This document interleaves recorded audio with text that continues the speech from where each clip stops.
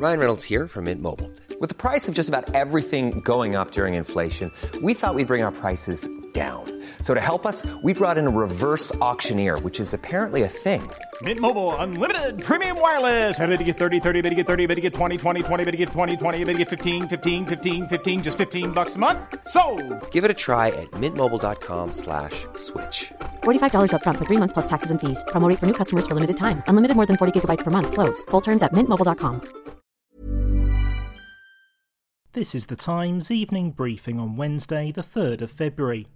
Boris Johnson has asked the country to take part in a minute's applause for Captain Sir Tom Moore this evening after the 100-year-old Army veteran and NHS fundraiser died on Tuesday. In the House of Commons this afternoon, the Prime Minister paid this tribute.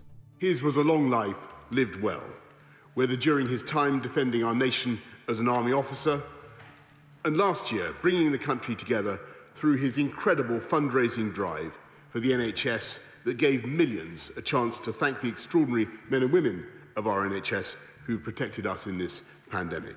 This lunchtime's Prime Minister's questions also began with a minute's silence in memory of Captain Tom.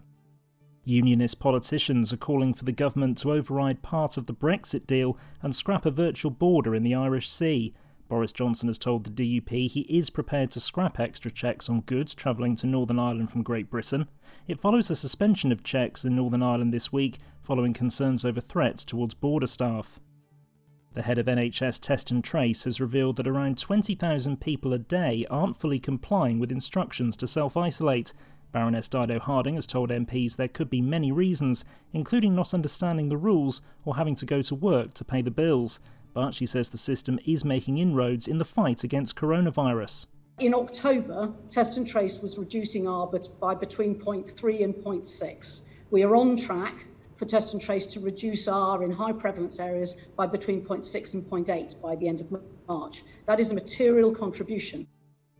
A report into boardroom diversity has found there are no black executives in any of the top 3 roles in Britain's 100 biggest companies. Trevor Phillips, who chairs Green Park, which carried out the study, says black employees are being put off staying at big firms because they feel they're being used as window dressing.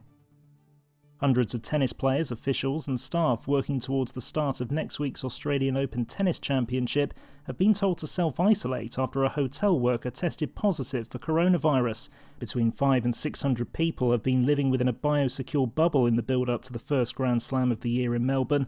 They've all been told they can leave isolation once they return a negative test result. You can hear more on these stories throughout the day on Times Radio.